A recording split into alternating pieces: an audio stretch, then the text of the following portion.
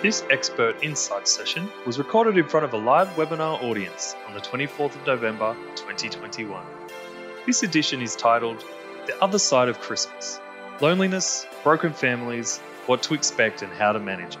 On the panel we had Cassandra, our lived experience representative, Chris Baston, Principal Clinical Psychologist at Baston Psychology, Melissa Black, Clinical Psychologist and Researcher at the Black Dog Institute, and chairing the session is Dr. Carol Newell.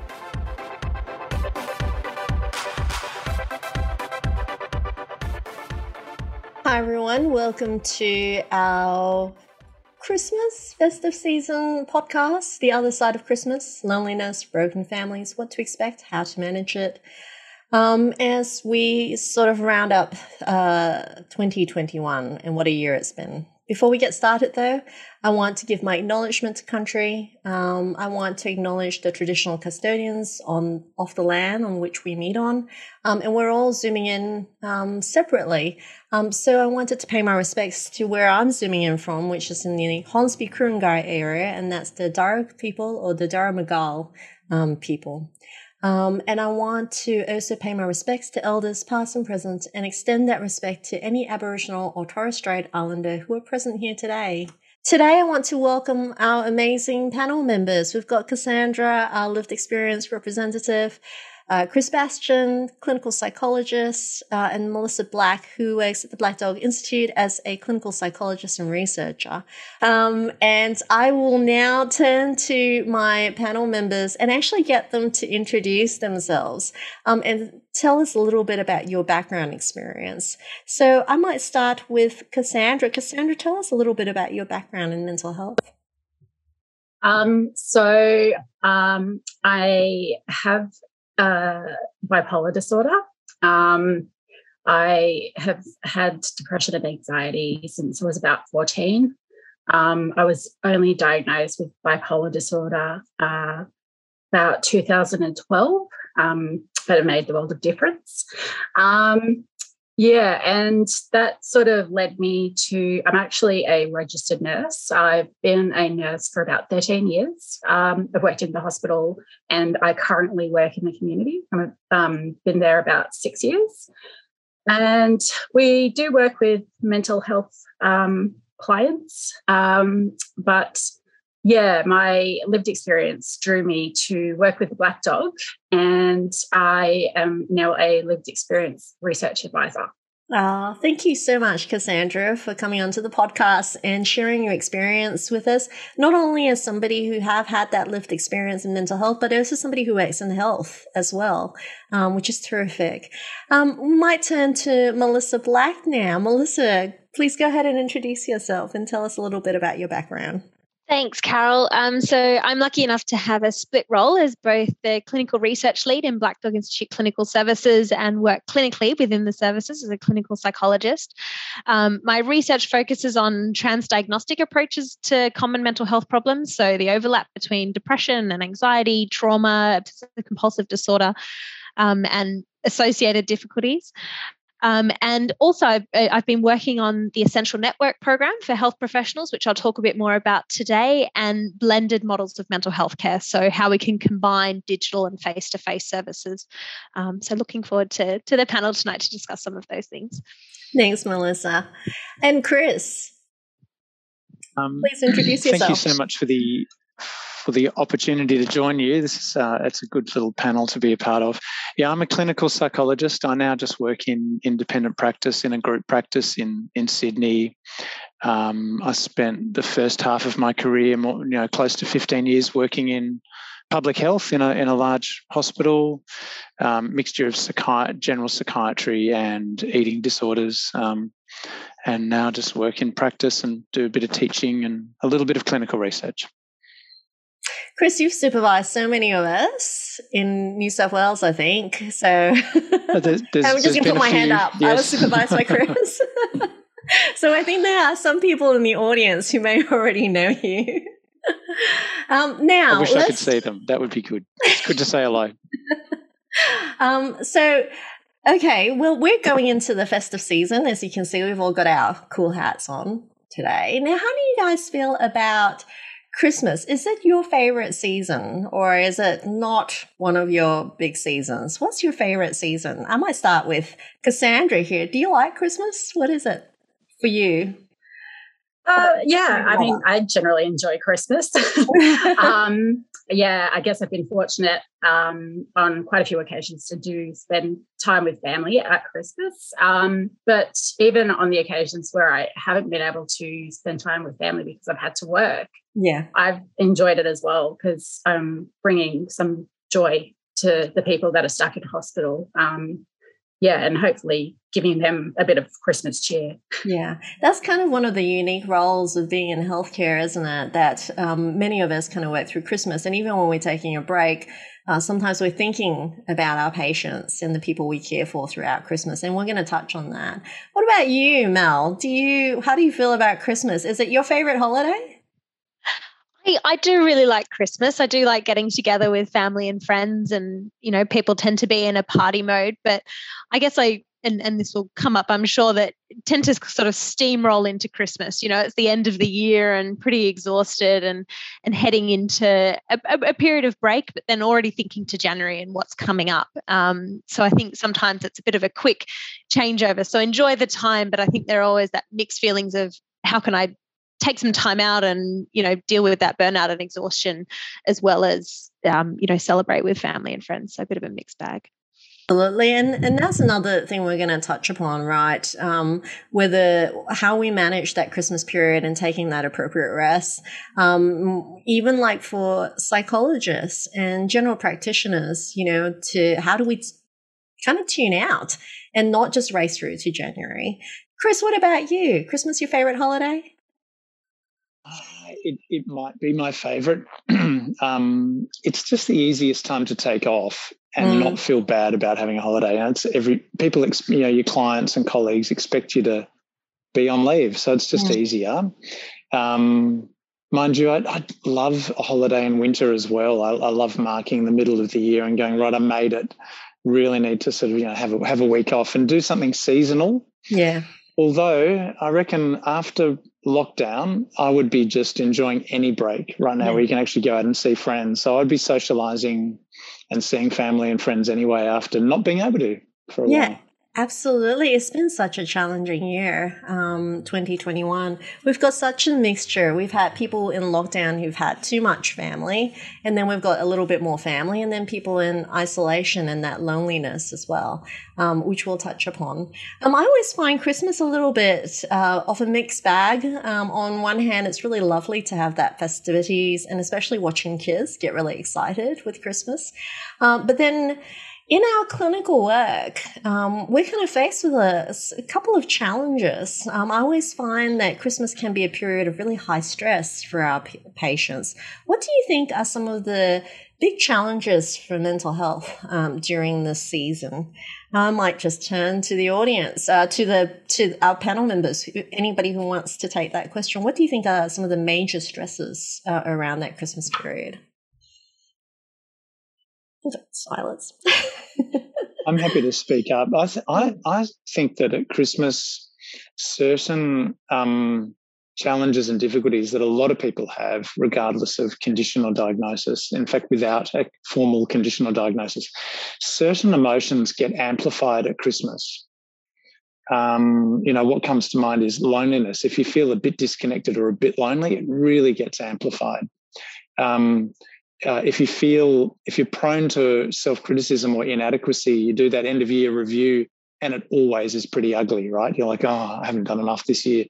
And if there's any family disruption, and most families have something going on, then that gets amplified because there's these expectations and this idealized version in stories or even in Woolies ads or whatever on how a family should look and how happy you should be. So I just think it's an amplification of quite common emotions. Yeah. Melissa, what about you? Yeah, I'd second that. I think it's the expectations of, after a year of lockdown, thinking we're going to have such a fantastic Christmas, or 2022 is going to be great. I'm thinking back to 12 months ago, and particularly in Sydney, when we were like, fantastic, we were at our Black Dog Christmas party. Next day, we were just about going into lockdown with the Northern Beaches cluster. And I think it is that expectation of, how do I need to behave at social events, or people overdoing it or underdoing it, or there's just a lot of, as Chris said, that expectation around this time of year that's really challenging, and working out how to manage all of that at a time when there are lots of demands on people, to go to lots of events or to socialize or to enjoy the time, because it is the festive season when it might not be that for everyone. And I was just observing across a lifespan how Christmas can be so magical for little kids. They look forward to it as uncomplicated as the day for opening out presents. And as you're going across that lifespan, there is other elements that kind of can't come into play, that expectation, but also grief, because it's a time when we get together with family, and that's a time when we start to, as we're growing older across that lifespan, we start to remember people who are not there anymore. And I've always found that during that period, grief is like a really, really big topic during Christmas. And so we've got a couple of things here that, we've raised, and let's have a chat about some of the ways we could cope with that. Let's start off with grief. The festive season is when a lot of people start to think about loved ones who are not here anymore. This year, I think, has been especially challenging because during lockdown, people weren't able to attend funerals, and having maybe elderly parents or relatives overseas and not being able to get to them and be able to have that closure as well. How do we manage grief with loved ones? Because it's a topic that comes up every year for me. I'd love to find some strategies to be able to prepare my clients a little bit better around Christmas. Chris, I might turn to you for this one. I'm really glad this is on our list. I saw it came up in our Q&A, and it comes up for a lot of my clients because it's so common. My view on grief is a stance that I like to take, that I learned from a nurse I used to work with who did a lot of grief work, is that unlike most emotions that we help our clients with as mental health professionals, grief isn't really pathology. It's a painful emotion, but it's a normal, natural emotion. And even just doing some psychoeducation with clients around that is helpful. Just saying we're not going to treat this. We're going to help you to have it. And sadness, grief is the emotion with which we honour loss. So why don't we help you to honour loss in a really healthy way? And then I encourage people to think about gathering up their grief and planning to conduct their grief really well through grieving rituals that really make sense to them. So if my brother died and he was quite religious, if he was Christian, whether I am or not, I might sort of feel like I'll light a candle and say a prayer on his behalf and connect with him. If my mother, who I've lost this year or last year, loved to garden, I might sit in a garden or her garden and have those memories, or get out a photo and talk to the lost person, and hopefully have a really good cry and feel like I'm doing my grief well. And the tip is to kind of then to do that really early in the day, to look forward to do it. You approach your grief, you conduct it well, and then it will still be with you for the rest of the day, but you don't have to fear it, and you've taken an approach strategy rather than waiting for it or just sitting with it and avoiding it. If you can, approach other people, and really early on, as soon as people come, it's like, isn't it sad that mum's not with us today? I feel like I need a hug. You just get onto it straight away and say it, and then it's done, and then it's easier to sit with it. So they're my favourite sort of ways of thinking about and conducting grief. But I'd love to hear other people's tips as well. I'm always looking for more tips. What about you, Mel? How do you manage grief? Yeah, first of all, I just wanted to say, Chris, that's so beautifully articulated how to approach grief and grieve well and not pathologize it. I really love doing some imagery work with clients around this time to really bolster that honoring as well, and think about, what are some memories you have of this person around Christmas, or what are some, things that you can attach to the grief in a way to honor that person, and bring your family into it as well. Could everyone share their memory of grandma around this time of year, or something like that? And it can be really inclusive in a way to approach it with families and different age groups as well. That particularly if there are kids who might have lost family members. So really, as Chris said, really approaching it and making sure you bring it up with clients as well. I think that's the other thing, that if you know that it might be something for them, as a clinician, approaching it with your client and just helping flag that they might be triggered at this time, and putting a strategy in place. Yeah. Cassandra, you have had to sometimes work during Christmas. And, you've had previous experience of being in a hospital setting where people can't get to their family, right? And how do you manage that grief? Because sometimes it's the grief of not being with each other. Yeah, it can be a very lonely time for a lot of people. I think, like the health professionals around and the staff that work within the hospital, we try to do our best to create a environment where it's like a celebration of that day, to try and bring a bit of joy to those people's lives. It'd be great for people out there that do have hospitals now that we can, to remember them on that day too, and to pay them a visit. Even though it's Christmas Day, give them a visit, because any little thing helps, I think. Yeah, just to remember that, for them to remember that they're there. Absolutely. I think we see it firsthand sometimes, right? When you, like, for example, you as a nurse have seen it first time of people who are separated from their family, and you see that grief, because you work in that profession. But sometimes we can forget, whilst we're with our family, that there are people out there who need that support, who need that check-in. And that would be wonderful if we could all do it as a community. We've got an interesting question here from Mark Wilder. Perhaps we need to add the collective cultural grief in COVID-19 as well, that this has been a really big year. And it's really interesting because I think the kind of response I've been getting in the community is that everybody's going through it. I'm fine. But actually, maybe this is a year we need to do what Chris has talked about and be able to recognize that it's been a really tough year. And there were moments when we didn't do very well.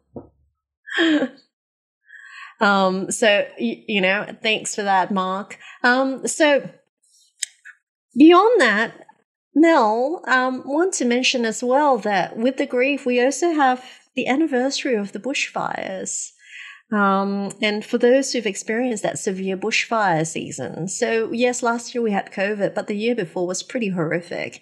Remember, that was all we talked about, going from 2018 to 2019. That was the big topic. That was supposed to be the defining topic of 2020, but it wasn't. So are there any strategies that you would recommend for people who are coming out of the bushfires? Because you work in this area a little bit.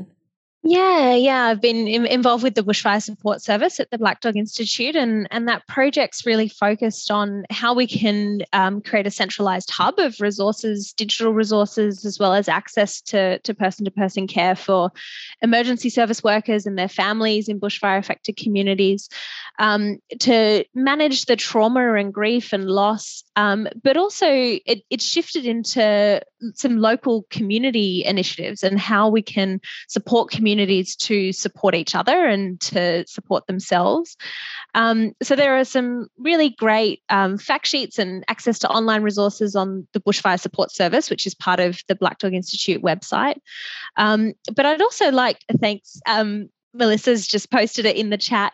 I'd also like to flag that Phoenix Australia, which is a trauma-focused organisation, has the disaster mental health hub, and there are some really great resources on there as well. And I think you're absolutely right, Carol. You know, the Black Summer bushfires happened, and then there were floods, and then there was COVID. And it almost seems like we've fast forwarded to the end of 2021 and COVID has still been the focus. But many of these communities are still struggling. There are people still being triggered by certain events. You know, it looks like we're heading into another wet summer, at least on the East Coast. But bushfires are still likely to occur. So, you know, preparing communities for that and, you know, looking at that resilience piece and also those local community initiatives. So I'd encourage people to check out both the Bushfire Support Service and Phoenix Australia's resources as well, to look at how, you know, there are these ongoing effects after those Black Summer bushfires.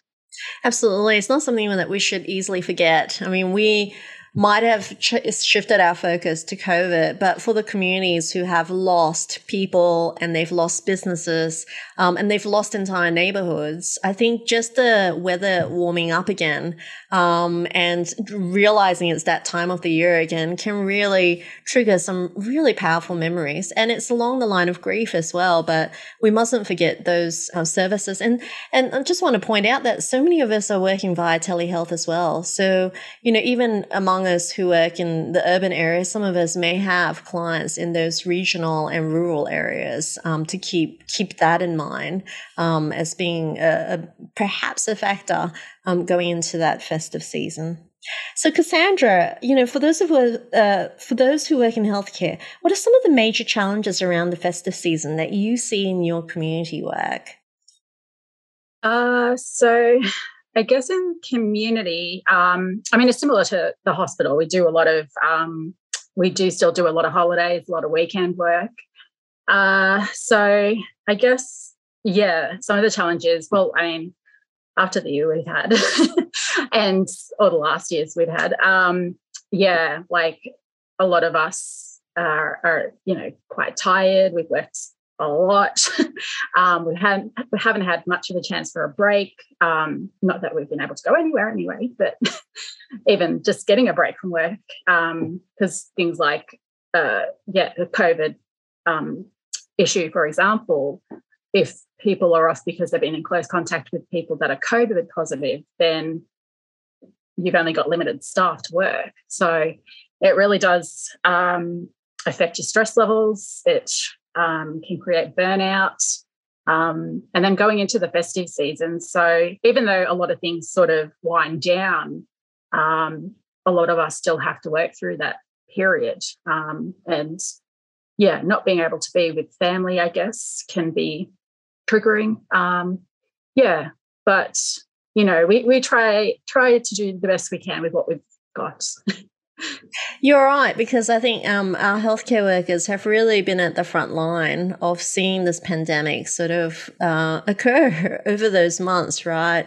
And not only that, they've also been copping quite a lot of the stress from our community sometimes. You know, the anxiety around catching COVID, the frustration around vaccinations.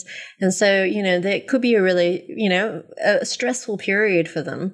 And you being a healthcare worker and disclosing, right, that you've had your mental health struggle, can you perhaps tell us a little bit about some of the barriers you faced around disclosure in your profession and what helped you overcome it? Because I'm wondering whether there's a healthcare worker listening to us now who's thinking, oh gosh, you know, I've really had a really big year.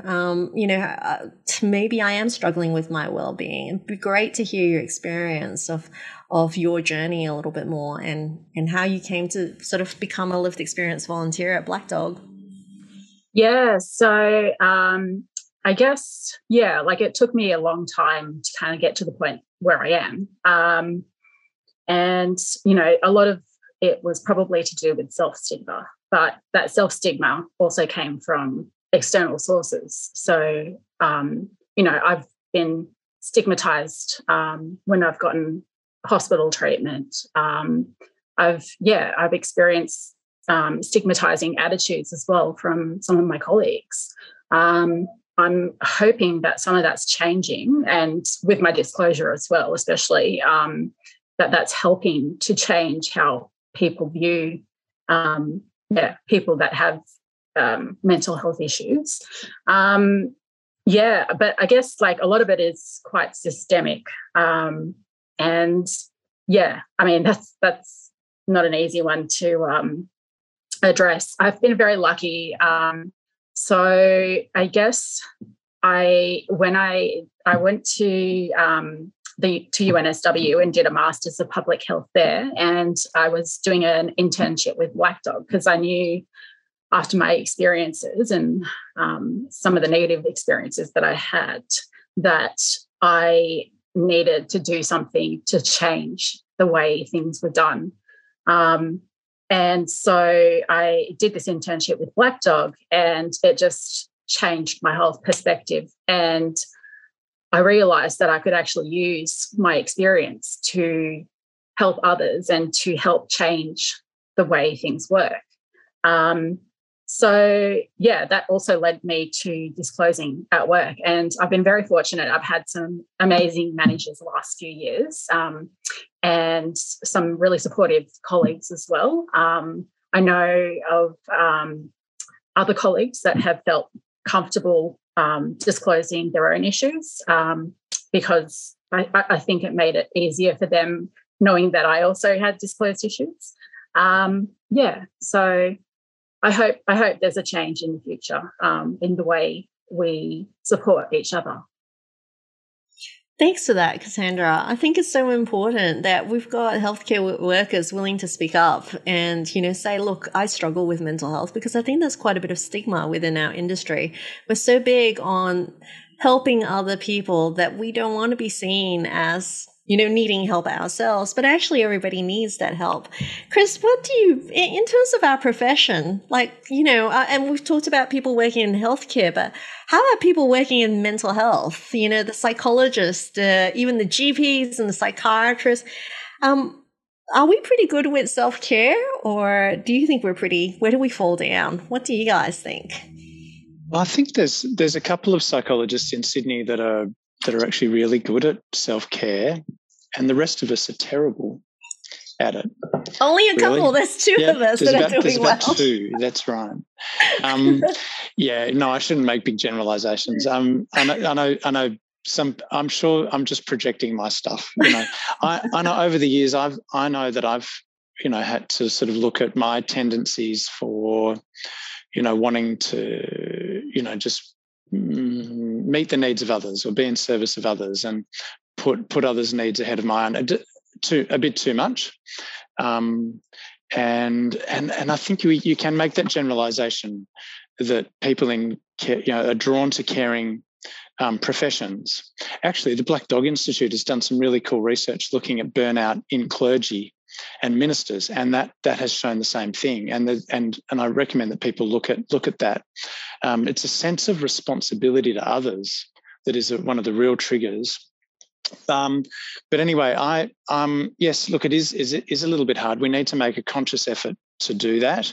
I find that it helps for all of us to examine why we chose our vocation, and then be able to find a supervisor with whom, we should all have supervision, and where we can actually have that level of self-disclosure and sort of say, oh, this client triggered this in me, or I felt the need to step in too much. And it's that accountability to self that happens when we have a supervisor that will roll with us, and we've got to feel safe in that environment. It could be just peer supervision or one-on-one.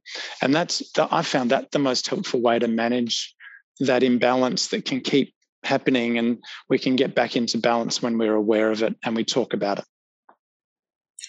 I would have to say Christmas is not one of my favorite holidays, because I find that it's really hard to not worry about patients and clients over that Christmas break, to be able to have a sustained period where I'm not checking my emails, and also being quite afraid of opening my emails even after a short break in case I'd miss something when somebody really needs me. So can I get some tips, Chris and Melissa and Cassandra, on how you guys kind of tune out in terms of your practice? How do you take that proper rest break? What do you do? What are some of the practical strategies that we put in place as people working in healthcare to be able to have that proper respite over that period? Melissa. But yeah, I might jump in first. One thing, and it's probably an overdeveloped safety behaviour pre-Christmas, but making sure I address with clients what are all the strategies that they've got, some safety netting, setting the expectations really early about what the Christmas period will look like, planning for it, regardless of how you think people will go, just checking in. How would you go with a 2, 3, 4 week break from therapy, and what will that look like for you? What are the different places you can access support, and having that auto reply with all of that reiterated as well, and the voicemails and everything else. So really just having clear expectations for people. But I think practically for me, it's doing as much as I can, that digital detox, getting away, not even the temptation. I actually move the email app on my phone to the back screen in a folder, so I'm not even tempted to open it. But I think it is doing those really mindful things and just anything to take your mind off work and getting engaged with those around you. Yeah. Any other tips, guys? Ditto for me. What Melissa said was really helpful. All that planning with your practice and changing your phone message, putting something up on your website. I sort of like the idea of invoking adaptive beliefs or positive cognitions or something. I sort of keep saying to myself, this can be helpful. It's perfectly reasonable to do this. It actually could be helpful for therapy. It's great to kind of make everything, somehow add value to the therapy process. And we can do that by sort of even really looking at the individual case formulation that we've got and going, how would this client treat this? And then actually sort of get them to discuss that. And so if they struggle with a 2-week gap, and some clients might, then we can understand that and say, well, how do we help you to grow and fill in that gap? And then that's sort of different from client to client. If it's a real emergency, then you put a locum in place or another service in place. But if it's just an attachment issue, then we can say, well, I like saying to myself, I can have a good break and it can actually serve therapy at the same time. Love that. So we've got quite a few questions here about families and clients, right? And of course, part of the title of our talk today, how do we deal with family conflicts around, Christmas time? And there's a theme happening in our Q&A because we already know that Christmas time can be a bit of a struggle, especially if there are ongoing family conflicts or just gathering every year. We know that there's somebody there that we don't want to necessarily see, and we know that it's an annual thing where disputes occur. But one of the big themes coming up here are the issue of things like vaccinations. So anybody want to jump in there?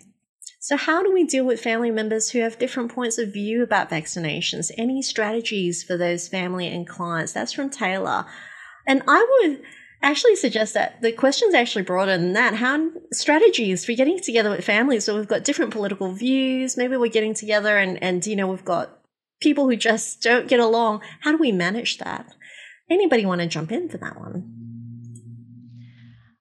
I might actually go the sledgehammer or kind of ultimate approach with a client of going, do you need to go and see your family at Christmas? I think checking in on some of those expectations, why people feel obligated.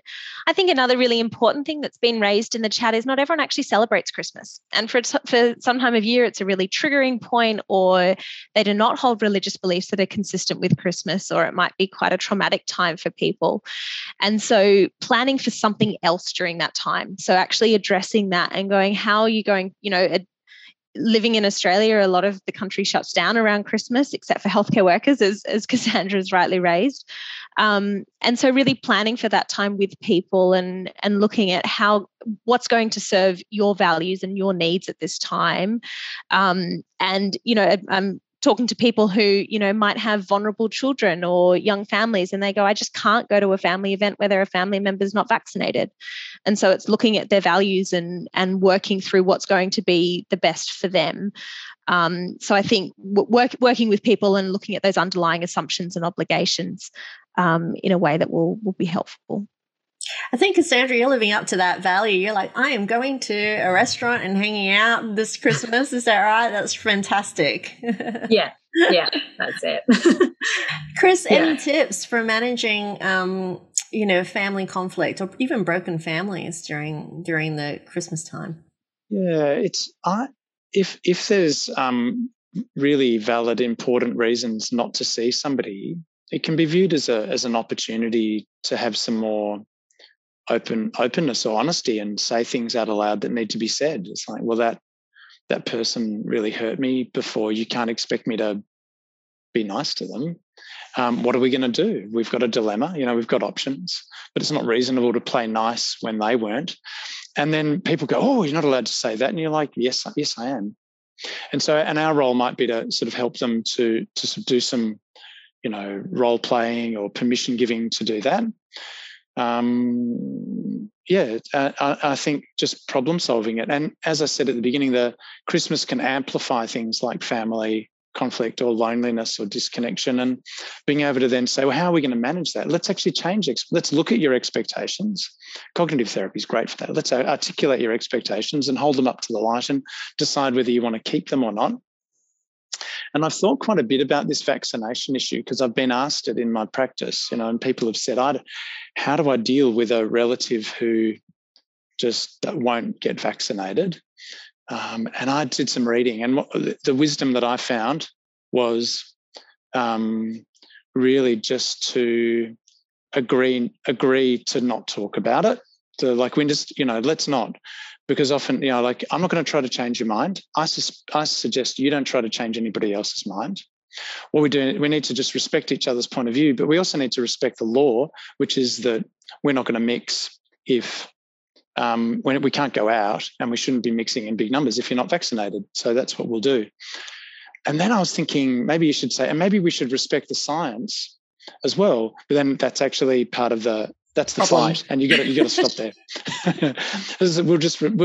And it could be just how about we just choose not to talk about that? We'll catch up on the phone, but we can't actually. We just have to acknowledge that we can't catch up. That's the natural consequence of somebody not being vaccinated.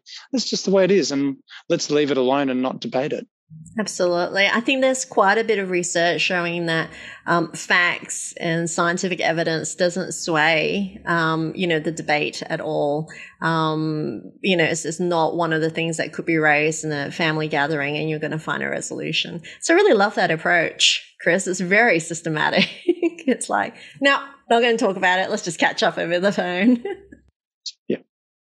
But somebody needs to take a leadership role in the family sometimes for that to happen, and just say, look, that's my position. That's what I suggest. And not all families have that. And then if somebody says, well, no, we're not going to, you can just say, well, that's actually my position. And I do really, really respect yours. And I'm sure you'll respect mine. I love that. Now, during this family gathering, we sort of kind of veered around. We've talked a little bit about clients and come back to healthcare workers and how we manage and then back again. But one of the things that has been raised in the chat is that is the time of eating and drinking. And for some people, that can be really hard. Because one, alcohol intake absolutely increases during that time. But for people who struggle with eating as well, that can be a really tough time because you're sitting at a table with a bunch of people and eating is the thing that you struggle with. And now you've got a lot of scrutiny as well. How do we manage that? Back to Chris, I think, for this one. Yeah, well, I've done a lot of work with eating disorders. For people that have a difficult relationship with their body or with food, yes, it's a great question. It's a fraught time. It really depends on their stage of readiness for change.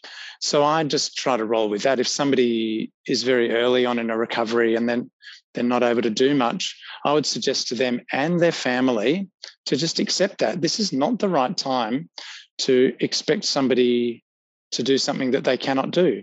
Same thing was if you had agoraphobia, really severe agoraphobia or something else. It's like, well, don't ask somebody to do something miles above their therapeutic window.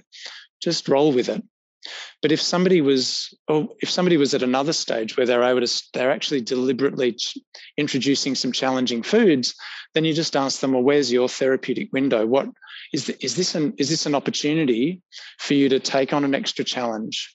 And it really highlights their ambivalence, and they might, because Christmas is a way to say, well, hey, this difficulty that you've got with body or with food is preventing you from really embracing everything and just having fun and relaxing. How would you like things to be next Christmas? Bit of future projection, and then what could you do in the next few weeks that might edge you in the direction that you want to go in? So again, like I said before, you want to try to get some traction with your therapy and turn it into something good, but also just acknowledge that it won't be what the family want. You can't just jump to something just because it's Christmas. Yeah. And acknowledging that it is a really, really tough time as well. And we just can't, there's just, everyone has said, there's just so much expectation. Now, Cassandra, you've got two important insights here. One is somebody who has struggled with mental health, and two is somebody who's worked through Christmas. Do you have any tips, to share with us for how you manage the festive season? Because it can be a struggle sometimes for somebody who have had, episodes of mental health challenges in the past. Yeah, I guess the thing is to recognize, number one, that, there's so much, we put so much pressure on ourselves.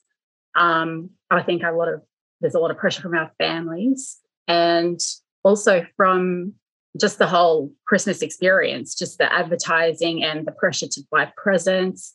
I think you need to sometimes just take a step back from all of that and just really look after yourself. You've got to be the number one priority.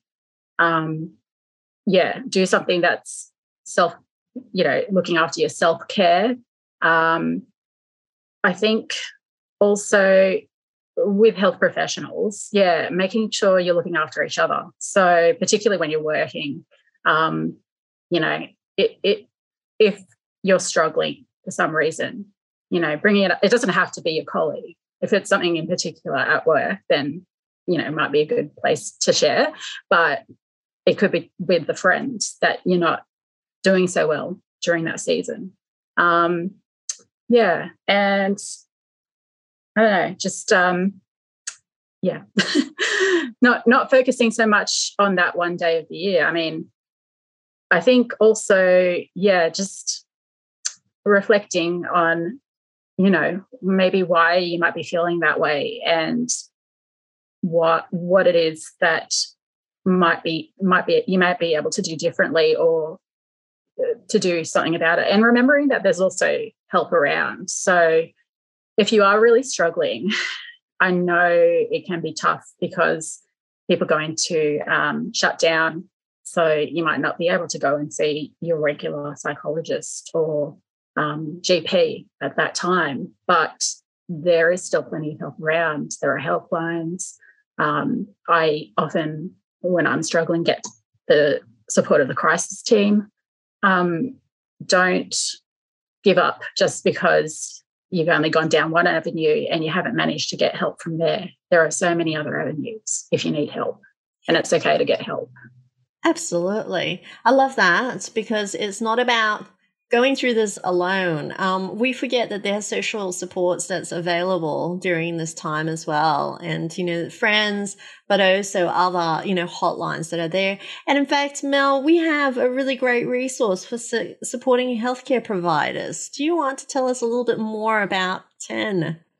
Sure. Thanks for giving me an opportunity to give the TEN spiel. So the TEN is the Essential Network for Health Professionals, which is an e-health hub, created by professionals for health professionals. And it's trying to consolidate exactly what Cassandra has been saying, being able to look at self-care and some different resources for self-care. There are lots of digital mental health resources on there, and free access to online CBT programs.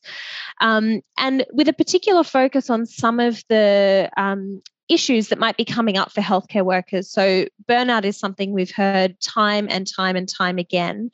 And one really important aspect of burnout is that exhaustion, but also the disengagement that people feel from work, and that the compassion fatigue that people feel. And so just really calling that out in some specific ways to address that.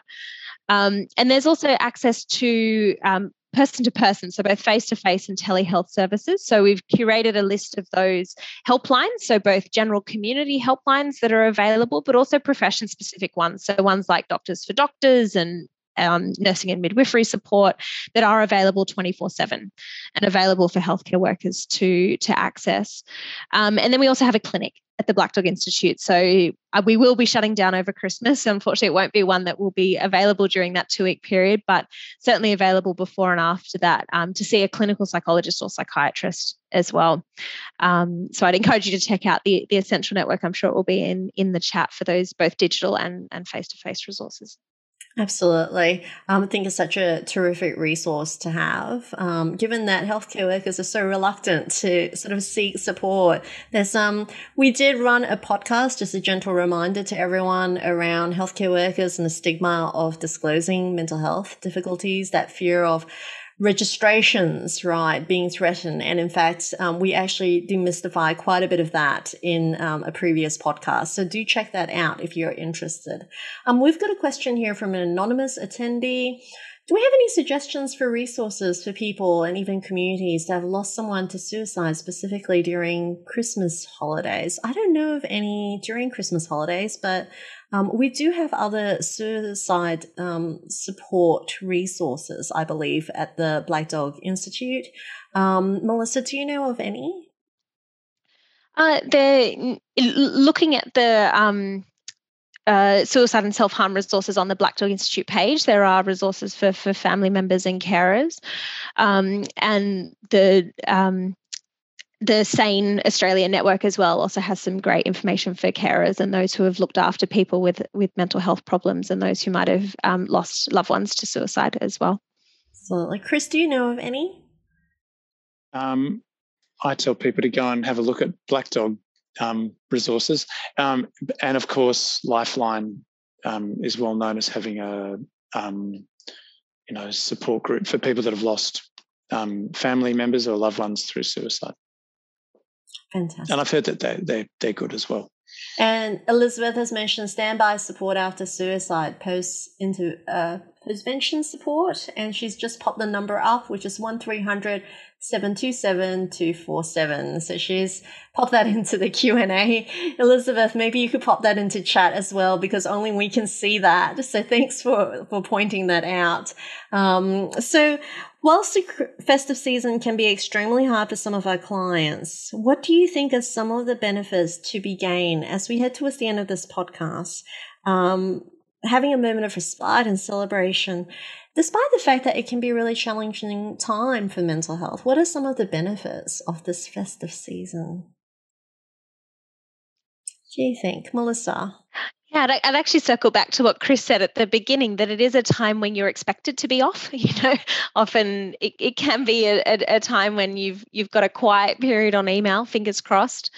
But I think it's especially this year, it can be a chance to, people often reflect on accomplishments or try and make resolutions for the new year. And while that could be productive in some capacity, I think it's important just to recognize that even just getting through 2020 and 2021, making it to the end is an accomplishment in and of itself. Reflect on that resilience piece. What were the small wins you might have had? What were the things that helped you just get through the year? You don't have to have achieved anything. And looking ahead to the next year as well about how you can be kind to yourself. So really that chance to be kind to yourself and take that time out, I think, is important. What about you, Cassandra? What do you see that could be beneficial having these festive seasons? I think particularly this year, it's really good for people, that haven't seen each other for quite a while. So being able to go and see your family, or I know, for instance, my brother, he's finally getting to Queensland to go and see his partner. So it's been months. Maybe it's just about, that reconnection or connection. I think it's important to also say that, let's try and look out for each other and, realize that there are people out there that are isolated or that may not have family, and try to connect in with them. I'm sure they'd appreciate it. Absolutely, Cassandra. I love that messaging is that, yes, while many of us struggle with mental health during this time, and we can do a lot as in the healthcare work as well as clinical psychs, people working in mental health, that generally in the community, just being there for each other and reaching out or even having that conversation, to recognize that it's hard, can make such a really big difference. Chris, what about you? What are some of the benefits during the festive season? Well, for me personally, there's lots of benefits. Just being able to relax and do things and see people. But I want to answer the question mainly about sort of adding value to therapy. I find that it's a time of year when I get to know my clients a bit more differently. It might open up new conversations. I might have asked, because I didn't ask before, it just didn't come up. I might ask, "Are you Christian? This is a Christian festival." They might even ask me, and then I've got to decide whether self-disclosure about my religion is right or not. And then we can get to talk about what's it like to be a non-Christian when it seems like the whole of society's celebrating one particular religious festival. And role modeling things, I like to role model good self-care. It's like, well, of course I'm shutting down. Like I need a break. I'm really tired. And in order to work really hard with you next year, I need to take a couple of weeks off. We get to do problem solving, and teach problem solving. And I love role modeling ambivalence and just saying, well, I have mixed feelings about Christmas. There are some things that I'm dreading about Christmas Day, and there are some things that I love about it, and I can't wait to have it. What sort of mixed feelings do you have? And a lot of my clients have sort of find that helpful to have permission to say, yeah, I've got really mixed feelings or intense ambivalence about certain people or certain things. So it can be a good catalyst for adding value into the therapy in different ways. Yeah.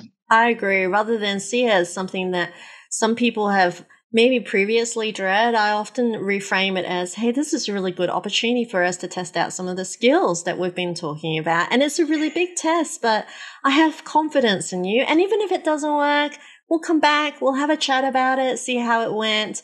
And it's just another day. It's just another behavioral experiment. It's another exposure therapy opportunity. And we'll let's see how it goes. And even if it doesn't work, it's no different from the previous year. But if it works, wow, great accomplishment, right? So there's so many benefits as well. And I know that we've talked about some of the negative aspects, but indeed there are some great opportunities as well for adding to therapy and having that rest and respite. So I want to thank our amazing panel members for contributing to our podcast tonight. What a lovely chat and what a lovely way to end this year. And we've had some help as well from our podcast audience with some of the resources. You guys are so helpful, and thank you for joining us today. And again, we want to thank everyone. Any further questions, please join us on education@blackdog.org.au. And we will see you later. Bye. Bye, everybody. Thanks for having us. Bye. Thank you for listening.